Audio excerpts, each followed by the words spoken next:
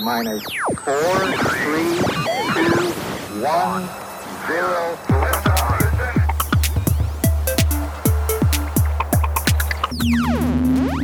I'm Slim Shady. Yes, I'm the real Shady. All you other Slim Shadys are just imitating. So won't the real Slim Shady please stand up? Please stand up. Please stand up. 'Cause I'm Ben Kenobi. Yes, I'm the real Kenobi. All you other Ben Kenobis don't even know me's. Well, hello there. Welcome to the Intergalactic Boombox. Just sounded like I dropped a deuce. I was just reading a list the other day, cities with the fastest growing populations, and out of the top 15, there's like 3 or 4 entries that are all Texas. And I'm from Dallas. Dallas is like number 7. But the top of the list is Austin. You know, you had Joe Rogan there, you had Adam Curry go there, and all these people in Austin are like, go away, all you people from other states. You're ruining the cost of living here. So everyone moving from expensive California and other pricey states go to Texas because it cost half as much. But now the real estate price is shooting through the roof. So now even if you wanted to move to Texas, it's probably not going to cost you any less anymore. Now, how do we get the California cost of living down? Do we have to nominate another actor for governor? Dwayne "The Rock" Johnson, I'm looking at you. I can smell what you're cooking. Sat cats.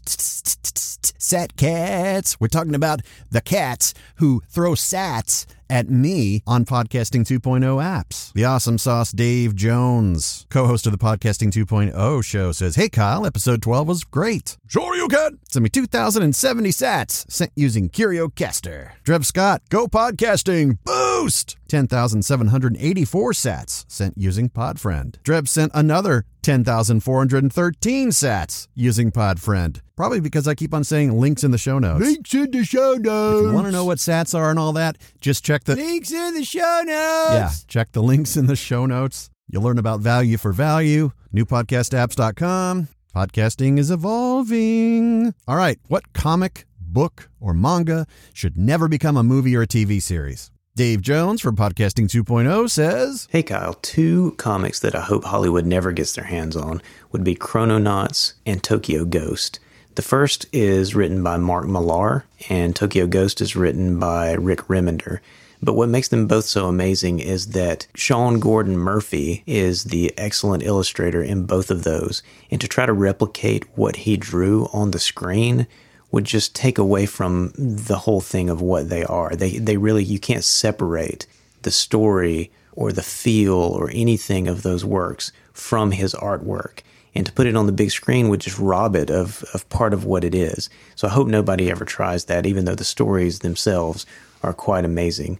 Anyway, I love the show, love Intergalactic Boombox, and I will definitely be sending you some boosts." Boost!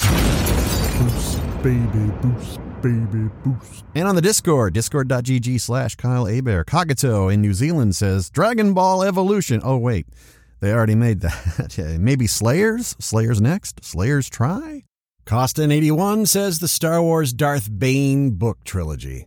I used to think I wanted the Heir to the Empire, Timothy Zahn trilogy, to be a movie, because it just was very cinematic writing and everything. But then again, you know, Grand Admiral Thrawn is shown up in Clone Wars and all that, so it's like we're already kind of getting like a bastardized version of it, right? New question of the week. What old cell phone do you miss? Everyone's probably had multiple cell phones ever since they got their first cell phone. I don't even remember my first one. It might have been in like a Nokia or something.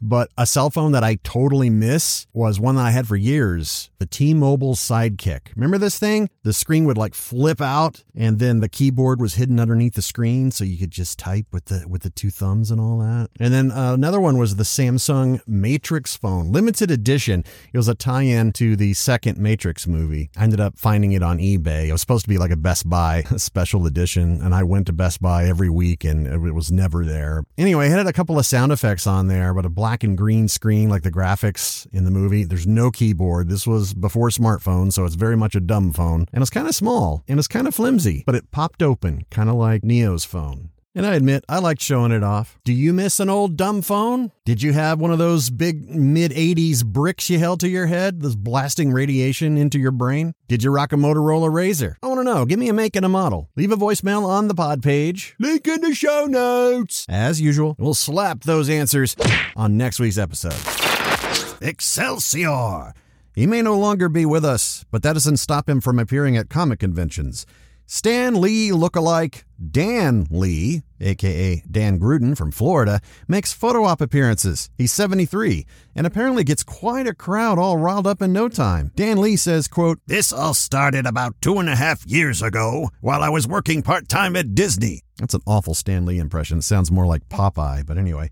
"Guests started coming up to me saying I looked like Stan Lee. Then someone did a TikTok on me, and it went viral." Do you ever wonder how many people pining for a selfie knows that he isn't Stan Lee? Or are they just that impressed that someone looks a lot like Stan Lee? Dan Lee has even been a guest at celebrity lookalike conventions. At least there's a heads up at cons that autographs and pictures aren't free. I mean, he's got to be doing better than the costume beggars on Hollywood Boulevard that are dying to pose with you and then hit you up for money. You know, like Bag Lady Black Widow, Captain Morgan Jack Sparrow, Party City Darth Vader, Dad Bod Superman. Oh, Scarjo. Seems like wherever you go, controversy follows. I'd call Black Widow another surefire hit for Marvel and Disney. Yeah? Many people flocked to the theaters. Many people coughed up $30 to watch it on Disney+. But Scarlett Johansson filed a lawsuit in LA Superior Court claiming a breach of contract, that her salary is based in large part on the box office performance of the film. Lawsuit also says, quote, "Disney intentionally induced Marvel's breach of the agreement without justification in order to prevent Mrs. Johansson from realizing the full benefit of her bargain with Marvel." Listen here, Natasha, you already earned $20 million, plus you stand to earn additional compensation from the Disney Plus Premier Access. Stop being drama llama. Dwayne Johnson said he ain't going to be suing Disney over the simultaneous release of Jungle Cruise. And Dave Bautista said, "Told him they should have made a Drax movie, but no." The pandemic has forced the hand of many studios. Not a lot of people feel safe going to theaters. And honestly, it's cheaper to pay $30 and stay home. And, safer. Do you agree with me? If so, you're in our Podcasting 2.0 app. Hit boost. Thank you. It's addicting, isn't it? Ready for a Ready Player One world owned by Facebook? Mark Zuckerberg thinks Meta is better. He wants Facebook to pivot from social media into becoming a full-on metaverse, a virtual world for all of us to work and play and live in. Digital goods, like with games where avatars, etc., are transportable across experiences. He wants to manufacture affordable headsets and thinks the company will profit from advertising and commerce within this metaverse. Facebook already owns Oculus, so where is VR leading us? Oh, I think I know who this is. West of the Rockies, you are on the air. Is this the Instamatic Moonrocks? Intergalactic Boombox. Say it with me.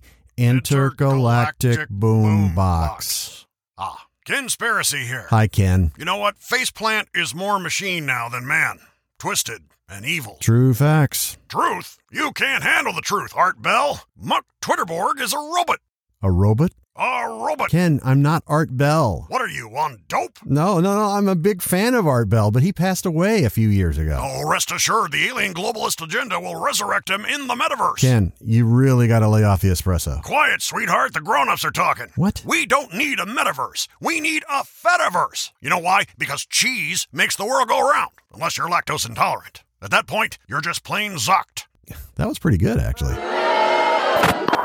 I've been voice acting ever since 2000. And a lot of people ask, what is it like when you record anime?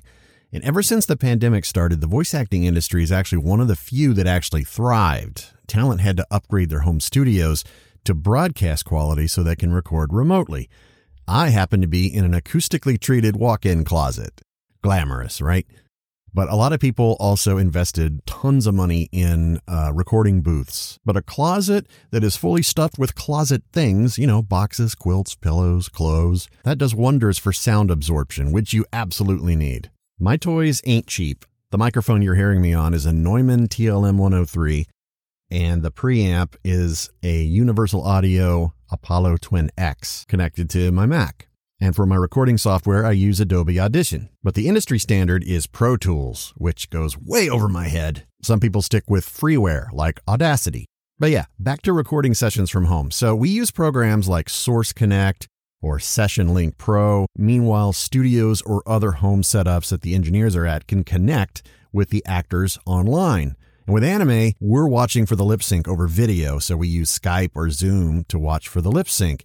And the engineer records the session on their end, and sometimes the actor is asked to record a backup on their end. And we'll typically get a script by email. There's no rehearsal, there's no studying of the episodes ahead of time. We depend on the director to give us context. A quick summary of the plot, what's happening in the scene or character is in. The script is broken down numerically, and we record one line at a time in order. If we have more than one character to record, we'll just do one character at a time. Usually the main character first, and then like Ninja A or Monster B or Man C after that. And we can crank through like 50 or more lines an hour, lines or reactions, all the, But with the scripts, there's no rehearsal. It's basically cold reading. The script notes the time code for the video so the engineer can cue up to the exact time frame, the hours, the minutes, seconds, milliseconds, and frame. There's 30 frames a second per video. So yeah, there's a lot of math involved, but the computer does most of the work. But the engineers are the real heroes, my friends. They make us sound good. The time code is burnt into the video file, which is usually like a QuickTime video file. And with a Pro Tools recording session, the engineer can cue things up and have the beeps. The beeps is like a starting gun for the actor. It's 3 beeps. And where the 4th beep would be, that is where the actor starts their line. We preview the footage with the line in Japanese for reference, so we can get how loud or soft, see what the original context was for the scene. Hey, Professor, I got a question. Yeah, Gitz, what's up? What does MNS stand for on the script? Oh, that's a good question. Yeah. Scripts have little things that stand for other things. So MNS, that stands for mouth not seen. Oh, I thought that was something my sister gets every month. I'm like, don't kill me. Here, have a Snickers bar. Anyway, MNS basically means there's no lip sync to worry about, and the actor loves that. If a character has a mask on, or they're not facing the camera, or it's just basically voiceover, so you don't see the character talking, but we still get 3 beeps, so you know when to start. I'm acting! Yeah. Don't quit your day job, Gitz. Okay. What is your day job? Just coming in unannounced when you're doing your podcast. Well, sir, you are a professional at that. So, voice acting is just coming into the room and talking into a mic, right? I mean, anyone can do that. Yeah, oh, sure. If you're a celebrity like Chris Rock, I walk in the booth and I'll make $1 million. And yeah, because you're Chris Rock. Not everyone has that celebrity status. So the voice actor, it's more about acting. That is the foundation everything is built on, not doing voices. This coming from the guy who has tons of voices on his podcast and voice acting. But anyway. How do I become a voice actor? Well, first of all, Gitz, you don't.